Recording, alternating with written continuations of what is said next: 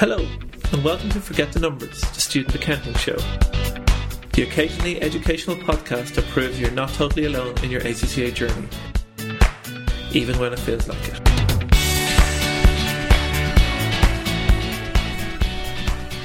Hi, my name's Alan. I'm the Head of Education and Content at LearnSignal. With me today is Etty, LearnSignal's Head of Content Marketing. So, Etty, what are we going to cover today? We're going to talk about difficulty. Why is the ACCA so difficult? Why are the pass rates so low? If we do end up talking about anything remotely useful, we'll put it up on our website at www.learnsignal.com/podcast. So check that out. So, pass rates low. Alan, go. Why do you think that is? Well, pass rates are low is true. Are they low because the exams are too hard? I have my doubts. I'm not too sure the exams are too hard. Let's start off there. I can feel metaphorical finger on chin there. Yeah. Are the exams too hard? You're studying professional exams. Mm-hmm. This is your career. You could potentially be providing advice that companies that have to raise money will be taking action based on exactly what you said. Mm-hmm. Can exams be too hard? Millions of pounds in the balance. Yeah, but can a doctor be undertrained?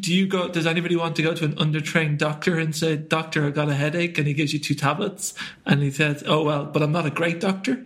And I think the same thing goes to an accountant. You want to be as good as you can be at your job. So are the exams too hard? No, I would say they're hard enough. I would say they set a standard that the industry has to live by. But do you think that the pass rates are low because they're hard, the content's hard? How difficult is the content? If I'm not an accounting or finance person at all. If I wanted to do them, how hard would I find it? I think you'd find them hard, but I think you could do it. So when you look at the low pass rates and you say, well, the low pass rates indicates that they're really hard. I think what people get confused by is that when they're doing exams, they consider themselves a student. Mm-hmm. And when they're comparing their student past, let's say, undergraduate degree, or some even maybe coming directly from school exams, college exams, I don't think you compare them to professional exams. I don't think you could say... You can't blacklist. Yeah, what happens the last day of your college? Your lecturer stands up and said, "Oh, you've got your exams in 2 weeks' time. Here are the topics I would suggest that you study." And a lot of the time, nudge. And if you're in that class and all your friends are talking about it, and the chances are most of those topics come up, and it's a 40% pass rate. So you have a 40% pass rate, which means you can get more wrong than right and still get a pass, which we might come to later is my other bugbear. Which is mental. That you should, even 50% seems so low. I think. Well, it's like you'd expect a professional to not be 50% wrong. Yeah. So as like somebody does your tax returns, I can guarantee you, I got at least half your return correct.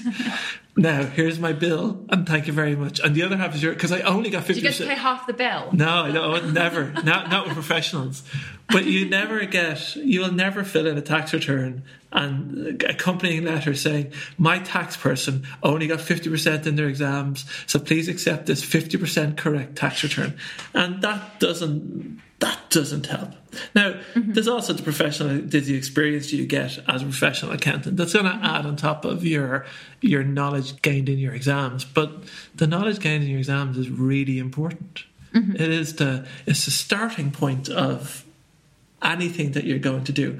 So are the exams difficult? Absolutely. So if you're struggling in the exams, if you're getting lower marks, or if you're failing exams, stop looking at the ACCA. Mm-hmm. Stop blaming them for trying to earn money from your repeat fees. Stop blaming your next door neighbour for playing the drums late at night and you can't study. Because if you want to, anybody taking exams can find excuses. And look at what you're doing wrong. What do you think that is? Like, what makes the difference? Students that know they really want to pass and they think they're doing the right things and they're studying and they're still not passing because they assume it's not, there's no magic wand. It's not about some people are just gifted enough to pass.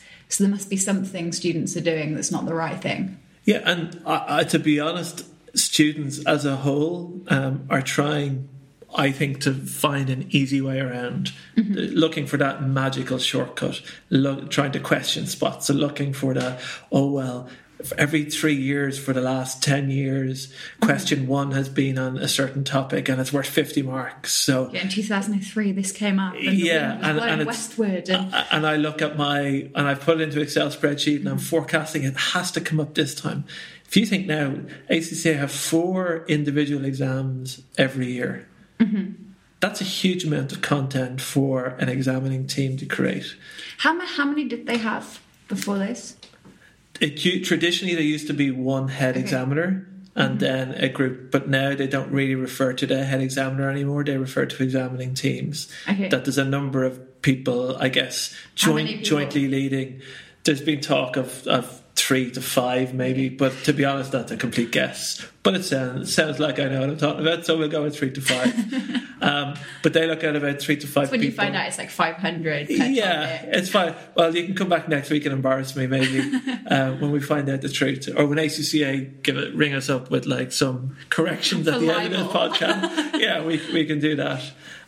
So when our podcast goes off air after 1 week, exactly, you'll know why. Like, sorry. But the main reason, so a student goes in and does the exam and they say, oh no, the ACCA want me to fail. Or there's this magical thing that people talk about, the bell curve. That things are marked by a bell curve. That in fact, every year they're only targeting that so many people should pass and everybody else fails. So you look at some of the papers. Some of the papers have a pass rate of 29%. There is nobody in the ACCA, I would say, who are particularly happy that only 29% of people worldwide taking a particular exam are passing. That doesn't benefit anybody. It doesn't earn them extra fees. And you think as that's happening, sitting on sitting, it's not a one-off. That's not the exam's problem. That's students consistently making the same mistakes on the same bits, right? Yeah, well, you look at examiner reports. So an exam, previously it was a single examiner, now it's an examining team. They write an examiner report after a set of exams. In the set, they usually open with an introduction about what their major findings are. So they might say, oh, students handled this well, or a common mistake was. And a lot of the examiner reports will pick a small part of a question out of their examiner paper and they'll say, okay, here's how I would have liked you to answer this. Now, they are not talking to the people. And they talk you through it. Yeah. And they're not talking to the people who've taken the exam because you can't go back in time and fix it. They're talking to people who are going to take the exam in the future. You have got effectively one-on-one advice on if you take this approach, you have a much better chance of passing my exam. And most of these exam papers, a lot of them come back and say, yeah, I've been given this piece of advice for 10 years. I will continue to give it until a certain amount of students actually listen to me. And they don't listen. And they think that it's different for them, or they understand it, or I've done lots of exams before, so it's okay. I know what exams are all about. It seems so weird. Like, why aren't students doing it? Because I understand some things will just, the content's very difficult or certain papers get a reputation. But there are, I've read the examiner's reports, things come up that are pretty basic that students again and again aren't doing. Is that people don't know about them? Or? But you look at the basic things that students are not doing. And some of the things that the ACCA and ACCA providers have constantly advise students to do on an exam by exam basis. Read the examiner reports. I would love to know the amount of hits on an examiner report every year, and if you take away anybody involved in education for ACCA, how many students actually look at them and how many students actually read them. And some of them are 2 to 3 pages. They are not the equivalent of another book. They are a bit dry. I think that's, they're super valuable and really helpful. I'm glad they're there, but they are, you can see with students that are busy anyway and have loads to study. They're pretty dense. You're studying accounting, you're not studying comedy. So, at the end of the day, of course they're a bit dry because they're talking about corporate reporting or they're talking about financial management. They're not... What I was going for was a nice little plug for how you've, written them up into nice blog format. Well, there's which we have on the blog. And that too. Not a dry format. This is where I miss those subtle hints. I'm not very subtle. But even still, even without us nicely, with us we mean Etty nicely writing up the in a much better way in the exam reports on our blog, even just reading them, even spending that 10 minutes reading those 3 pages all by yourself with no help, that is not the most ridiculous thing you've ever been asked to do. Yeah, and it would save you say it took 20 minutes. It would save you 20 minutes in, the exam, and but think of all of the those tears and the heartbreak when you fail. But think of all of those students who fail and they say, I failed at 49, I failed at 48, I failed at 47. And I like, that must be awful. And I'm sure it is awful. And after all the time you spend working, it's nearly heartbreaking. But did you do everything? So did you get all the professional marks? Yeah. Did you read the examiner's report? Did you try a mock exam? And some people say, no, I'm doing my very last ACCA exam. I've done 5 exams. I've done 7 exams. I've done 10 previous exams. I've done so many ACCA exams. I don't need to keep practicing. But every exam is written by a different group of people. And every examiner has the things that they like to see. They are you experts. Can't practice too much. You're not going to over-practice yourself out of passing. And I think the fear about mock exams is that somebody tells you you're going to fail a mock exam. But it's the ostrich effect, head in the sand. If I don't sit it, maybe I'll get lucky in the exam and I won't ever have to realise that. Yeah, but which one would you prefer to be told? If you're going to try 2 exams, one is a mock and one is the actual official ACCA exam, I know which one I'd be told I was terrible at and I failed.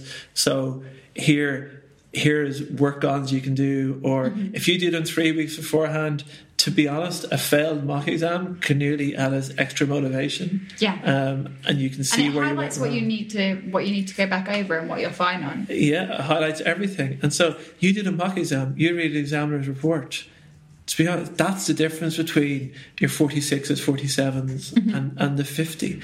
And as you're only looking, ACCA they love everybody to get 80, but they only need you to get 50. Yeah, I know we've 51 said that before, at a push. 80 is great, and there will be students that, fantastic, and that's phenomenal that you're getting there. But for a lot of people, you need 50. Yeah, so get 51 just to make sure. Yeah.